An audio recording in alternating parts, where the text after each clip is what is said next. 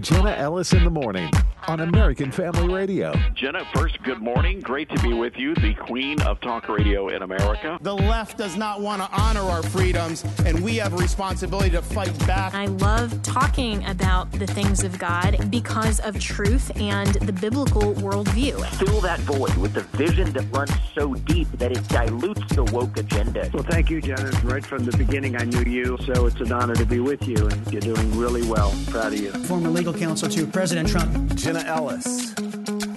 Well, good morning. It is a great Monday morning, and I hope that everyone had a fantastic weekend. And, of course, there are a lot of headlines this morning, and I want to get to a couple before we get to our first guest. And one of them, a lot of people have written in and asked me about Vivek Ramaswamy and his faith, because he is obviously a Hindu rather than a Christian. And he was asked about that. He hasn't been on the show for a few weeks. And so, you know, I will ask him that when he comes back on the show. He's been traveling, and that's totally okay. But he actually answered this question at a town hall this week. And I wanted to play this for you because I know a lot of you are very interested in this. So this is what he said about the difference between Hindu and Christian. This is cut 1, and I will wait just a moment while Adam, my great producer, gets that clip ready, as he's telling me that in my ear. But as soon as we get that ready, I will play that for you. And it's Vivek asking the difference between Hindu and Christian. So do we have that up, Adam? All right, here we go. Clip 1. I love that you're unabashedly proclaim that one of your tenets is God is real. And as a Christian, my faith is first and foremost who I am. Being a Hindu, can you please share your faith about God and what you think of his son, Jesus Christ? Thank you. So I appreciate that. So I'll share with you my faith, and I'll share with you the relevance that I think it has to leading this country. So I'm a Hindu. There's many strains, like there are Christianity, Catholicism, etc. There's many strains of Hinduism too. I believe in one true God. I believe that God resides in each of us. I think it is the same statement of spirit when we say in the Christian tradition, and I did go to Catholic schools and I've read the Bible perhaps more closely than most Christians I know.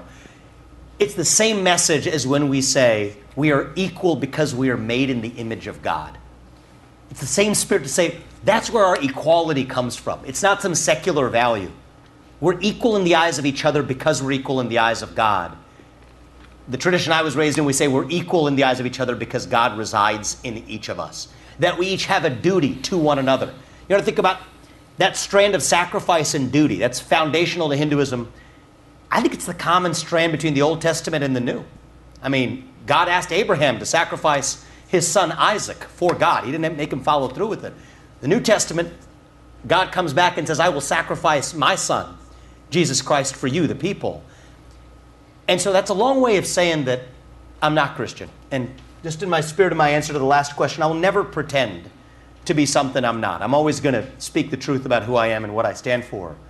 But I think it's deeply true that we share the same Judeo-Christian values that this nation was founded on. And this nation was absolutely founded on Judeo-Christian values. That's a fact.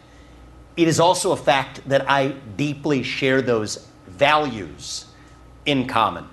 And to be honest, does our church, does our family, when there isn't a Hindu temple available, will we go for our collection of self to a church if that's the next closest available opportunity for prayer? Yes, we will.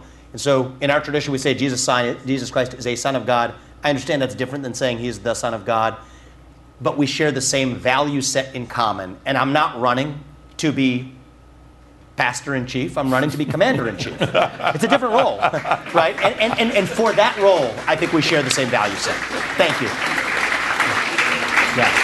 Thank you. I'm very impressed with you because I think you act more like a Christian than most Christians. I agree. Thank you for saying that. We have the same values, and that's why. Thank you very much. All right, so that was Vivek at a town hall, and a couple of comments on this. So first of all, he's right that he's not running for pastor-in-chief. He's running for commander-in-chief. And so while there are a few people, including my very dear friend Abby Johnson, who posted a clip, if any of you follow her, last week that was talking about how the Christian cannot ever vote for someone who is of Hindu faith. I personally disagree with that because I think that we should, as Americans, select select the best candidate out of everyone who is running. We may not ever get a perfect option, and I would rather have someone who understands what the role and the limited role of the presidency or whatever elected office they are aspiring to, and understand that role and understand that we as human beings have rights that come from God, our Creator, and the sole purpose of government is to preserve and protect that and all of those things, and have conservative values and principles. I would much rather have that than the Catholic in name only that is Joe Biden, who is pro-abortion, who is a total leftist, pro the trans agenda, has all of these people at the South Lawn of the White House that are, these topless men with their fake breasts. I mean, it's disgusting. So everything that is Joe Biden, even though he claims to be a Catholic, and I know a lot of us who are evangelicals would say, well, there's a difference there anyway, and totally agree. But even someone who claims to be a Christian and in the capacity of president is not at all living out conservative constitutional values, I would much rather vote for the Hindu, who I agree with. But that aside, I think it's very clear that Vivek is being open about what he believes, and I respect that, because I don't think he should try to hide that or to try to shape it to an audience for what he thinks that a Christian would prefer.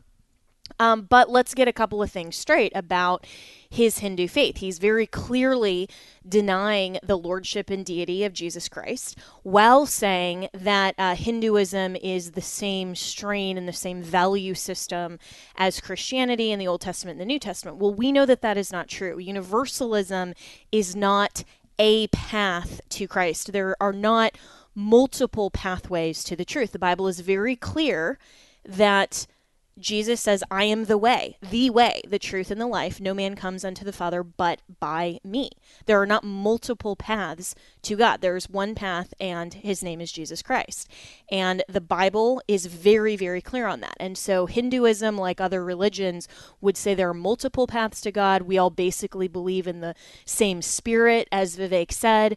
And this to me sounds a little bit like panentheism, not pantheism. The difference, of course, being that pantheism means that God is everything. The material universe around us is all aspects of the spiritual, where panentheism would separate God as a separate deity, but he is in all things. And so everything is spiritual. We are all indwelt by that spirit. As he says, I think we all have the same spirit. Well, no, we don't all have the Holy Spirit. You have to first accept the truth and the one way, our Lord and Savior Jesus Christ, before the Holy Spirit indwells you. So obviously there are differences and distinctions with that false ideology that unfortunately Vivek Ramaswamy believes, and we can pray for him to come into a saving knowledge of the truth of our Lord and Savior Jesus Christ. But I do think he has been open about where he's at.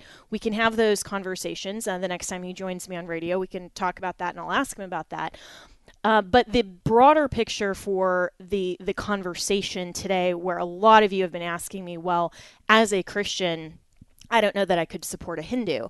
I think that he is right that he's not running for pastor-in-chief. And again, I would much rather vote for Vivek Ramaswamy than I would for the current president who calls himself a Christian and is clearly not living by it. So I will vote for principles and what the person actually does in their office in civil government. Yes, we should select and prefer Christians if we can as our leaders, but sometimes that's just not the option. However, this is where we do have choices in this election.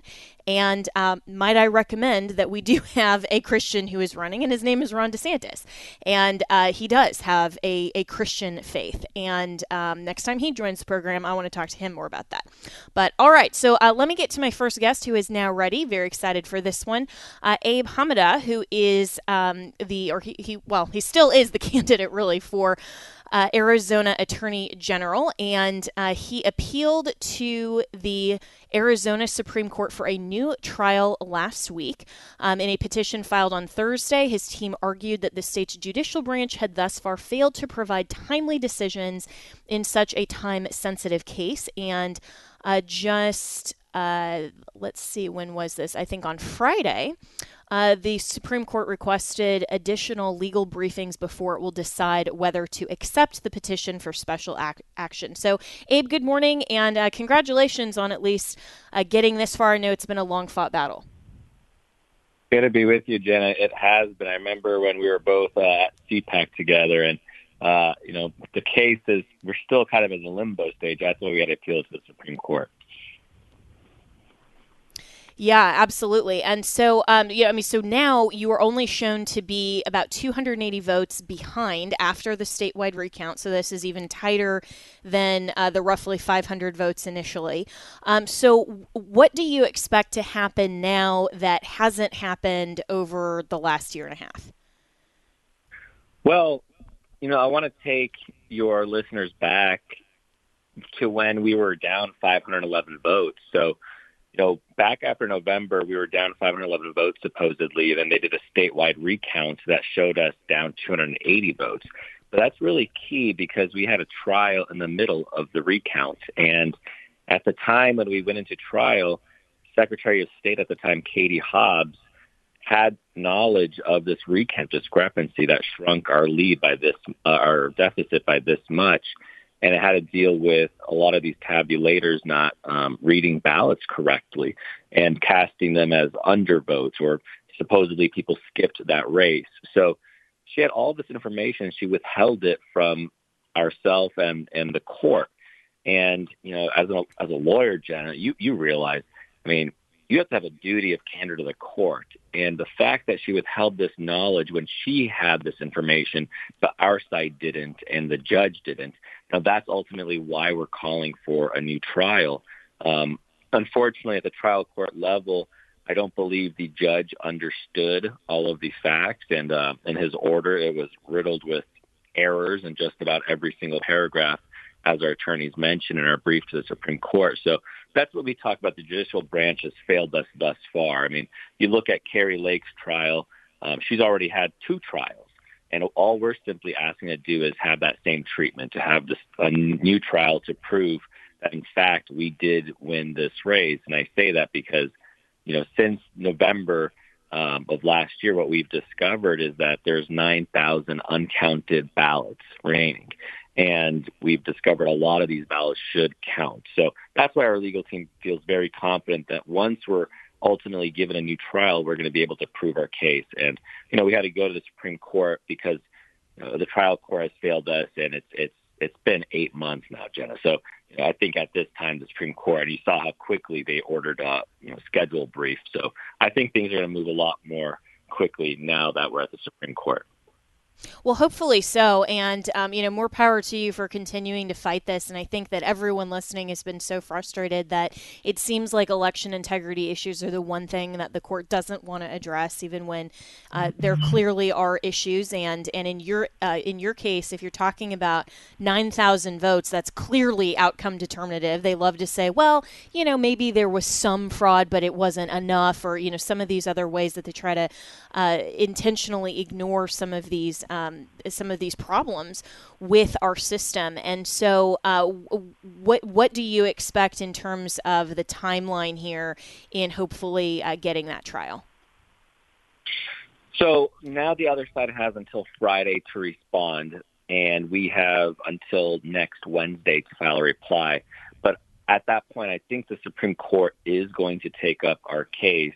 And I say that because we've exhausted all legal remedies at this point. And I think things will move a lot quicker now that we're at the Supreme Court level.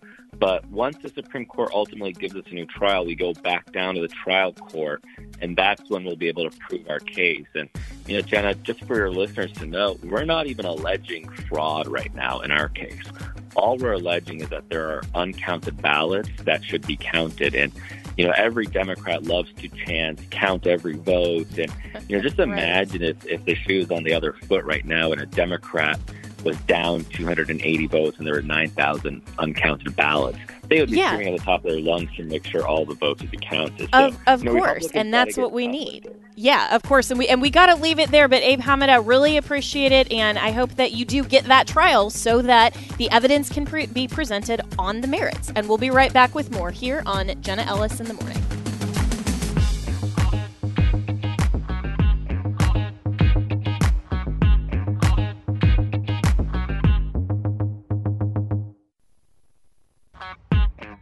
Welcome back to Jenna Ellis in the Morning on American Family Radio. Welcome back, and a lot of headway has been made in the country on school choice issues, and as my good friend Corey DeAngelis, who is probably the best and most effective advocate for school choice, says, fund students, not systems. And so he tweeted this back last week, breaking: the Arkansas Secretary of State just confirmed a teachers union-backed group failed to obtain enough signatures to block the state's new universal school choice program. The petition failed for 3 reasons. First, they didn't obtain the required amount of signatures, which was a little over 50,000. Second, they didn't submit the required official affidavit. And third, they didn't meet the signature requirement in at least 50 counties. So Corey joins me now. Corey, this is a great win, and I think this is just yet another feather in your cap of promoting school choice all around the country. So congratulations, and let's first talk about Arkansas, but then kind of where the state of play is over the rest of the country. Yeah, that sounds good. Yeah, so this in Arkansas, it's a really great win, I think, and it seems like the teachers union-backed group just honestly really didn't either know what the parameters were, or they just didn't care to really advocate for this. Yeah, and when they first turned in the signatures, they knew they were short, but then they went back to the drawing board later that night and said, oh, well, maybe we actually have a chance if we made some errors in the counting. And it looks like they did Common Core math because they had not enough signatures. They actually had less than they even said that they had when they initially turned them in. And this really goes to show you that the teachers unions will do anything to block school choice and to maintain their monopoly. So Arkansas just passed universal school choice, allowing all families to have the ability to take their kids' education dollars to a public or private or charter school of their choosing, or even a home-based education option if they'd like. Well, they lost in the legislature, the teachers unions. The Republicans all voted in favor of this program, their first universal school choice program, making it one of the 9 states that have done so in the past 2 years alone. I mean, it's just a huge amount of momentum that we've seen because the left has really overplayed their hand when they pushed to keep the schools closed, and parents got to see all the woke curriculum, and parents have pushed back for true education freedom, including with school choice. So when the teachers unions lose in the legislature, they pull any other avenue that they can. They go towards the courts. They'll try to put it on the ballot to get another bite at the apple. And it looks like they're failing all over the place. I mean, they lost in court in West Virginia where they went universal recently. In Arizona, the first state to do so last year, the teachers union back group did something similar out there where they tried to put it on the ballot. They came up short. And this really just goes to show you that the voters aren't buying what they're selling, and they're just losing. They're taking L after L after L, and that's bad news for the people like Randy Weingarten who want to trap your kids in failing government schools. But it's good news for parents because they're going to continue to have school choice in Arkansas now. Yeah, absolutely. And this is great news for parents. And so, Corey, when we're talking about universal school choice, is that a specific definition that encompasses a lot of different parameters of school choice, or is that kind of used in different ways depending on what each state prefers? It looks a little different in each state, but the biggest reform has been something called education savings accounts. This is including what was passed in Arkansas, where you can take the money meant for educating your child, which was probably about $7,000 or $8,000 typically in each state. You can take that to the government school if you like. If you like your public school, you can keep your public school, unlike with your doctor. But if not, you can take that funding to an education savings account directed by the parent, and that can be used for private school tuition and fees. You can use it for charter schools or homeschool curriculum, private tutors, any approved education expenditures. So it's the most wide open version of school choice in that it has the largest amount of allowable expenses. Whereas before it was kind of the voucher idea where you could only use the funding for private school tuition and fees. This really opens up the market for education, being able to use it for other expenses too that are qualified education expenses. And universal, when I say that, and most people in the movement say that, it's what we mean by that is that everybody's eligible. So for a long time, school choice has made progress incrementally, where it was, we were picking winners and losers. You'd only be eligible to take the funding if you were, had a child that had special needs, or maybe you're from a certain income. If you had a low-income family, you could qualify. Now it's everybody, regardless of income and background. And we've gone from this move, this shift from targeted programs to, in the past 2 years, having 9 states going all in with universal programs. So that's a huge. We've had a huge shift in momentum in terms of number of wins, but the size of the wins have been a lot bigger. Which is incredible. And Corey DeAngelis, you've been one of the chief advocates and proponents for universal school choice and to make sure that these options are being expanded for parents and for students. And, looking kind of back into the history of the movement, as you're saying, the momentum is shifting. What do you really attribute that to? Because, I remember even when I was homeschooled in high school and, when in policy debate, people have been talking about vouchers and kind of, some of these programs for a really long time. But it seems like, especially in the last couple of years, this has really gained momentum, and especially red states are willing to address some of these problems that historically maybe they were reticent, or they just, this wasn't high on their priority list. So what do you attribute the shift in momentum to? Yeah, well, the school closures showed parents another dimension of school quality that's arguably more important than anything that could be captured by a standardized test, which is whether the school's curriculum aligns with families' values. And so parents who were in A-rated schools or had their kids in A-rated schools, they thought that they had good public schools. They started to see, well, something else is going on here, and that was really caused by the teachers' unions pushing to keep the schools closed as long as possible. They were really just trying to get ransom payments from the taxpayer. That worked for them, but it really kind of backfired, because there's been politics is all about organized interest pushing for what they want. And for a long time, the case for school choice was just based on kids in failing government schools with low test scores. Well, now you have more politically advantaged groups pushing for choice too, from all types of different backgrounds and income levels. And so now when you have a broader coalition pushing for the policy change, it's more likely to happen. And that's what we've seen in the past couple of years. You have families who are in great public schools. If you look at the metrics by the state, just based on standardized tests, but these are also woke public schools too that a lot of parents disagree with. And the very one-size-fits-all nature of the public school system leads to a lot of coalitions pushing for change, and the way that we saw that was with the remote learning. So I think, the curriculum battles have been a huge reason for that change. And then when you push for universal programs, you also widen the coalition of support for the program too. And the teachers' unions, they scream bloody murder and act like the sky is falling, whether you go for a small program that's targeted at certain groups or a bigger program that's available to everybody. So you might as well go big if they're going to cry anyway. Yeah, go big or go homeschool, I guess, is really the, That's right. what we can learn from that one. But it is encouraging to see these broader coalitions, and it's amazing what we can do when we organize and say, no, we really want to push for these values, and particularly, as you mentioned, it's not just about test scores, it's about the curriculum itself, and that the curriculum matches the family's values, and especially what we've seen over the last few years with the curriculum trending so much more woke and having so much more content that is objectionable that parents want to opt out of. That's really a big incentive, I think, from what I'm hearing from a lot of parents who are joining some of these coalitions that they may not really have thought about before.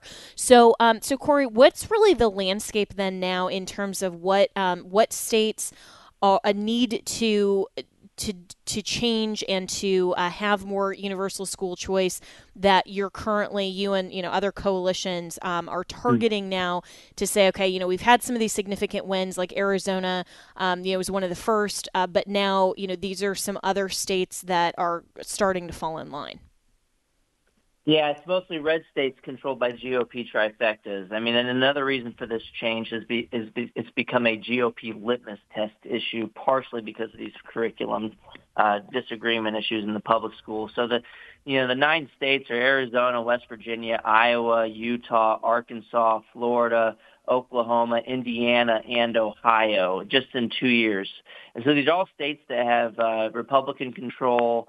So I expect more dominoes to fall in the red states. They're engaging in friendly competition to empower parents and vote for their party platform issues. So I think that's where we're going to continue to see momentum.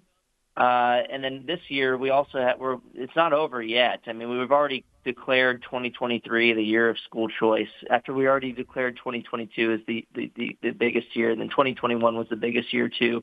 We've just had a three-peat on victories for school choice in the past 3 years. But Texas, we're still waiting on for a special session to come. The Senate passed the universal school choice bill backed by the governor, and then the House, which has too many rhinos in Texas, did not get it done. So Abbott's calling them back pretty soon is what I hear. And then in North Carolina, where they have a Democrat governor, Roy Cooper, who's a hypocrite, sent his own kid to private school. He declared a state of emergency over school choice this year. It's just total clown world because the Republicans have enough votes to override his veto in each chamber. So we expect North Carolina is going to go universal on school choice this year as well. But look, more red states will continue to do this. The momentum will continue, and hopefully blue states will come along at some point. And I think that the way to get towards bipartisanship is actually through hyper-partisanship. The more that the Republicans lean into school choice as a political winner, the more that Democrats are going to face a political disaster for coming out against parental rights in education. So you'll start to see some Democrats defecting on the issue. We've seen some kind of read the tea leaves and at least message towards parents. Now, we saw this with Josh Shapiro, who just vetoed school choice after promising to pass it on the campaign trail in Pennsylvania. The governor of Pennsylvania now is a Democrat, Josh Shapiro, who basically just lied to voters and caved to the teacher unions in the end. But at least he felt compelled to message to parents that he supported school choice, even though he basically lied about it. I think more Democrats are going to face this kind of predicament where they have to juggle picking the kids' union, the parents, and the teachers' unions, and some of them will start to defect towards the parents at some point. Yeah, hopefully so. And yeah, isn't it sad that we have Josh Shapiro up in Pennsylvania and and Fetterman and all of that stuff from the midterms that was so unfortunate.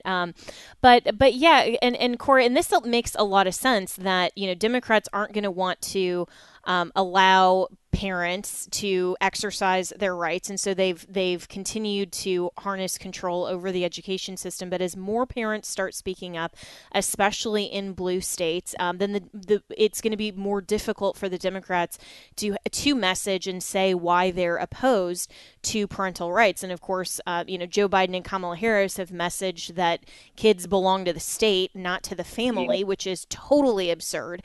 And we need to continue to push back on that. And so for the parents that are listening across the country right now, how can they best get involved in their state if they're a red state or if they're a blue state? Contact their legislators and tell them you support parental rights in education. And the best way to secure parental rights is to expand school choice and allow families to vote with their feet. That's the only way the school boards are ultimately going to listen to you if you have power. Otherwise, they're going to get mad at you and try to silence you, cut off your mic, and label you as a domestic terrorist, as we saw over the past few years with the Department of Justice getting a letter from the National School Boards Association after coordinating with the Biden administration to label parents as domestic terrorists for complaining about CRT at school board meetings. It's absolutely atrocious, and it just goes to show you that you have to reform from the bottom up. You have to be able to have choice in any industry, and education is included. So call your legislators. Also, you can help us in the fight for education freedom at the national level by signing the Education Freedom Pledge, which is just at educationfreedompledge.com. Or for short, you can just go to edfreedompledge.com, and you'll be able to track bills in your state that are moving and we'll keep you updated to best coordinate to push for change. Excellent. I mean, that is so important for everyone to know what legislation is being pushed through in their state, to track not every single bill, but especially when there are bills on parental rights issues, education issues, or whatever the issue that is dearest to them. But especially if you are a parent, a grandparent, anybody who is involved in the education of a child, you need to know what your state is doing in terms of the legislature and how you can get involved, not only contacting your legislators, but also even testifying for bills when they come up. So that's really great information. Thanks so much, Corey DeAngelis. He's a senior fellow at the American Federation for Children, and you can follow him on social media on the new X, which was Twitter, X formerly known as Twitter, at DeAngelis Corey. And we'll be right back with more on Jenna Ellis in the Morning.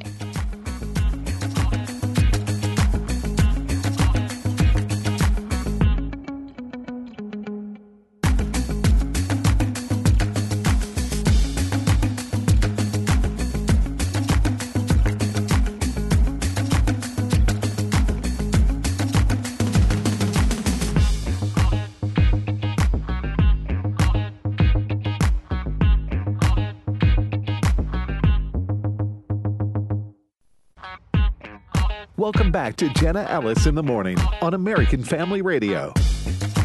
Welcome back, and we are praying and preparing this week for the National Truth for Youth Bible Week here at American Family Radio Network. So that is today, August 7th through the 11th, and we'll be giving Bibles to young people all across America that we'll give them away in schools. And so here to talk about this more is Dr. Tim Todd, who is an evangelist and the president of Revival Fires International.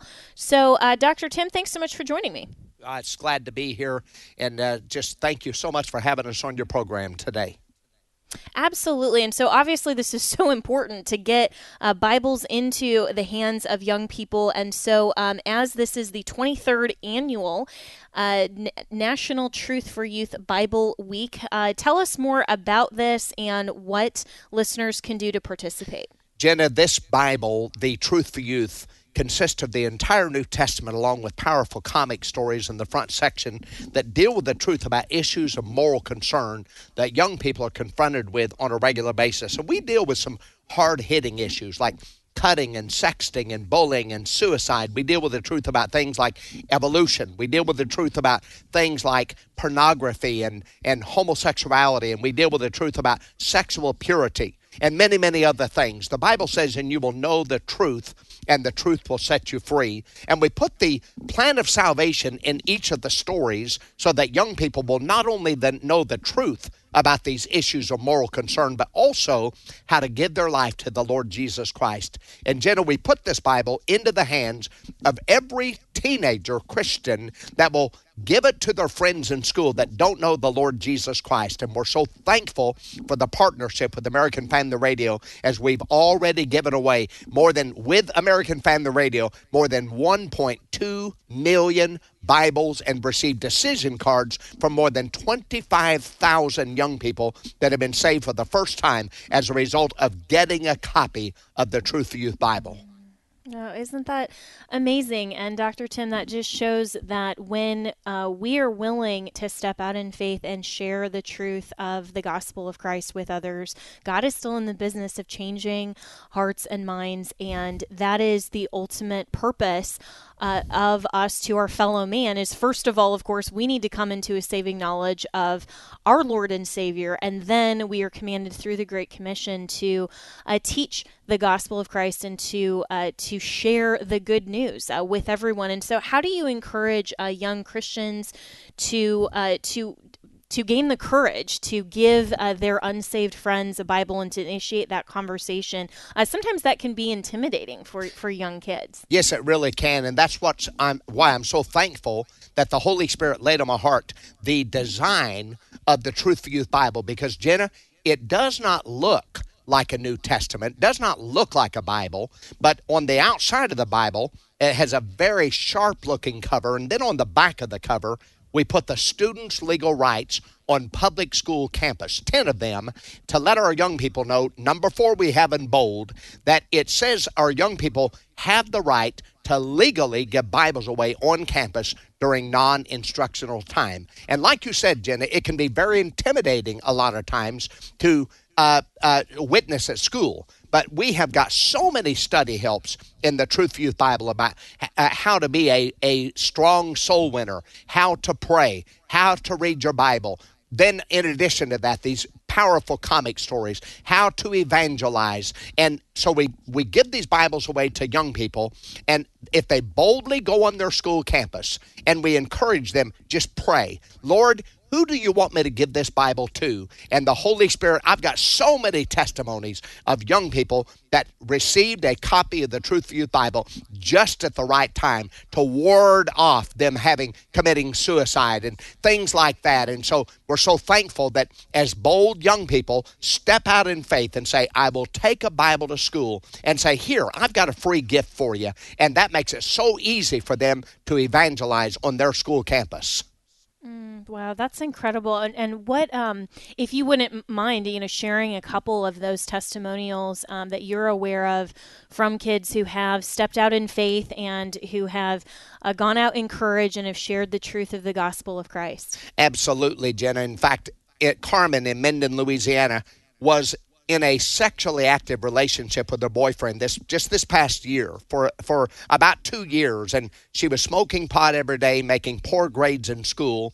And a friend of hers brought her a Truth for Youth Bible that she heard about on American Family Radio in last year's project. She got her life right with the Lord, broke up with her boyfriend, and now is faithfully serving God. And that testimony from Carmen makes it worth every one of the 1.2 million Bibles that we've given away. In fact, Andy in North Carolina, he got a copy of the Truth for Youth Bible and gave it to a young man in his school by the name of Eric. And he knew that Eric was struggling with depression and suicidal thoughts. And Eric sent a decision coupon with a letter indicating that he gave his life to the Lord Jesus Christ and got plugged into a local youth group and is now serving God. That makes it worth all of the Bibles that we're giving away.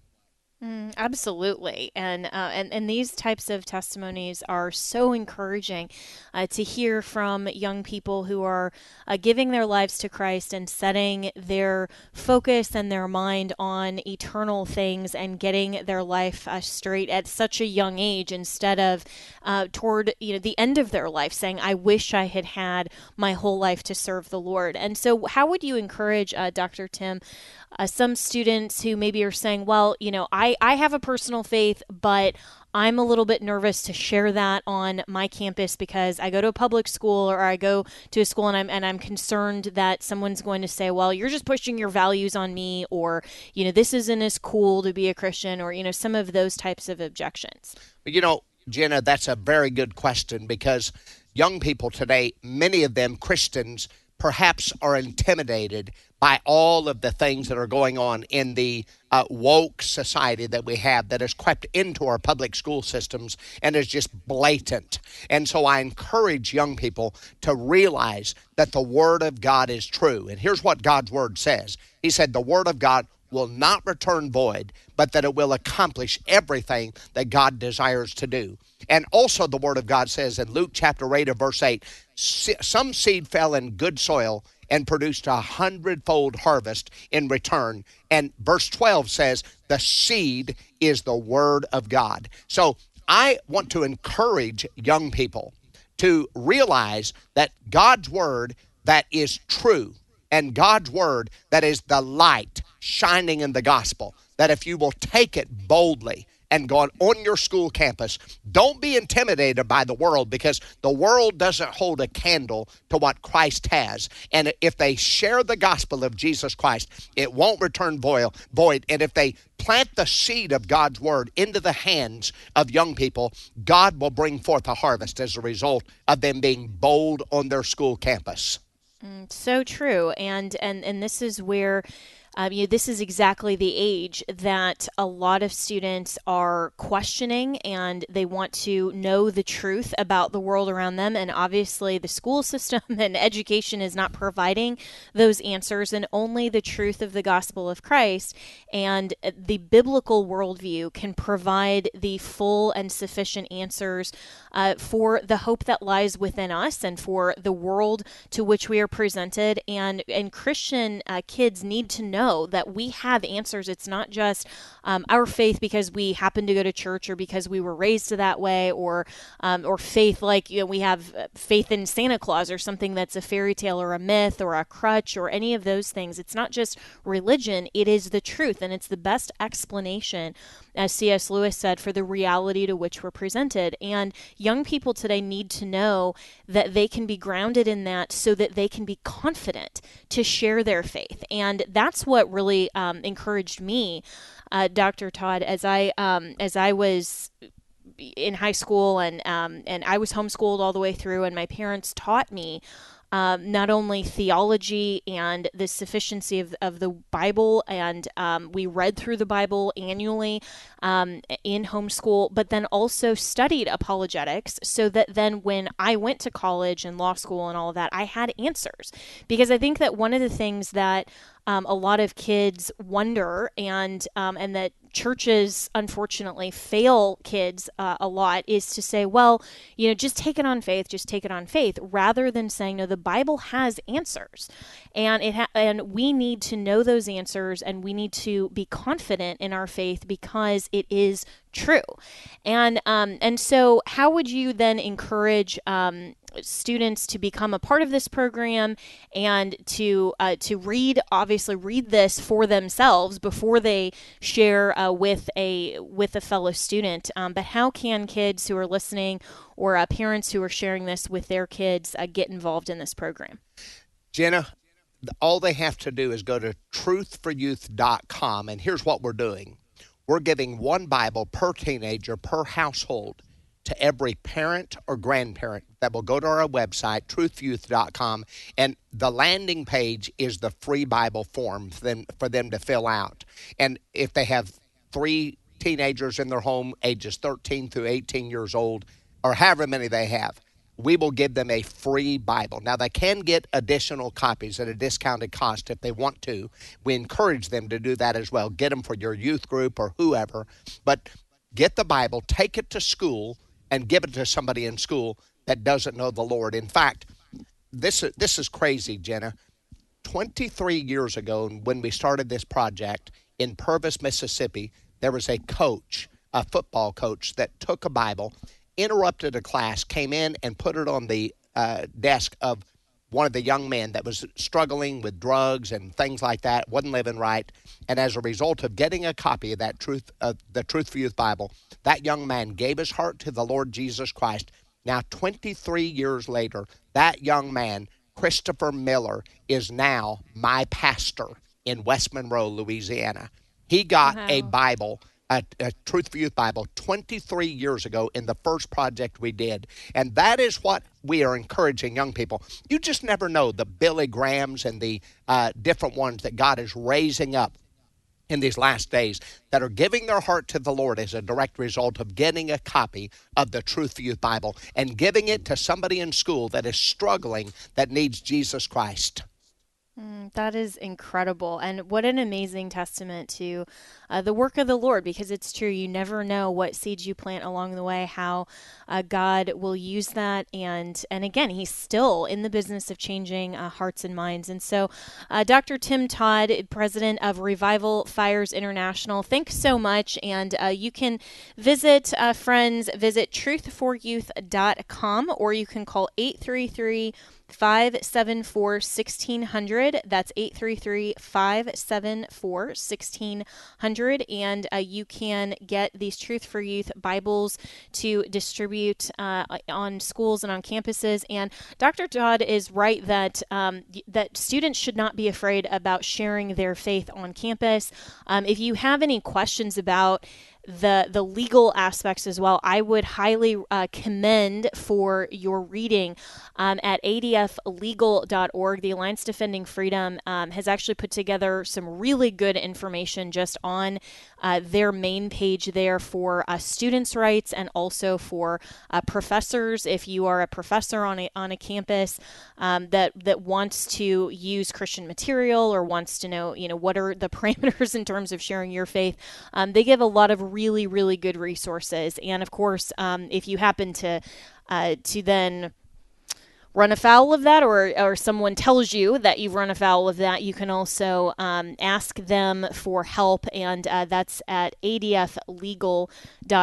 But I just want to underscore in the last few minutes that we have here why this is so important that we share our faith, and why it's so important that we, as Christians, know the truth, and then we take the truth of the Christian worldview and of the truth of the Bible. God is the same yesterday, today, and forever. The truth doesn't change, and why we fulfill the Great Commission. And that, of course, is in Matthew 28, where Jesus came to them and said, "All authority in heaven and earth has been given to me. Therefore, go and make disciples of all nations, baptizing them in the name of the Father and of the Son and of the Holy Spirit, teaching them to obey everything I have commanded you. And surely I'm with you always to the very end of the age."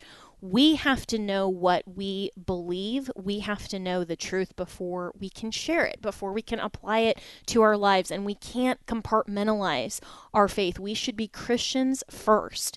And everything we do should be an expression of and a testimony to the truth of the gospel of Christ. And parents, I would encourage you to be the model of the Christian life to your kids, and have them see you sharing Christ. Have them see you be unabashed about your faith, and not just in the context of church and in some of these, safe spaces, but make sure that you are engaging the community around you and always telling people why you have the hope of the Lord and Savior, Jesus Christ.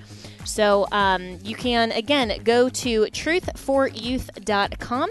And that's all the time that we have here on Jenna Ellis in the Morning. You can always reach me and my team, Jenna, at afr.net. You can follow us on X at Jenna Ellis AM. You can follow me personally on all platforms at Jenna Ellis ESQ. And I will see you tomorrow. Make it a great day for the Lord.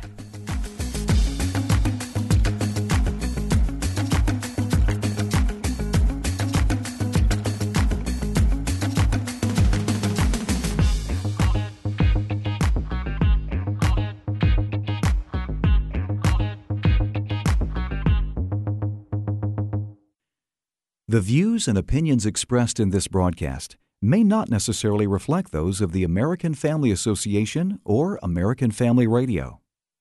Faith, family, freedom. American Family Radio. In the first year of marriage, you remember I'd ask you a question and you'd take a second, process the question. You'd ask me a question, I'm like, boom. But then what would often happen is I'd have to come back and I'd have to say, hey, I don't know if I really actually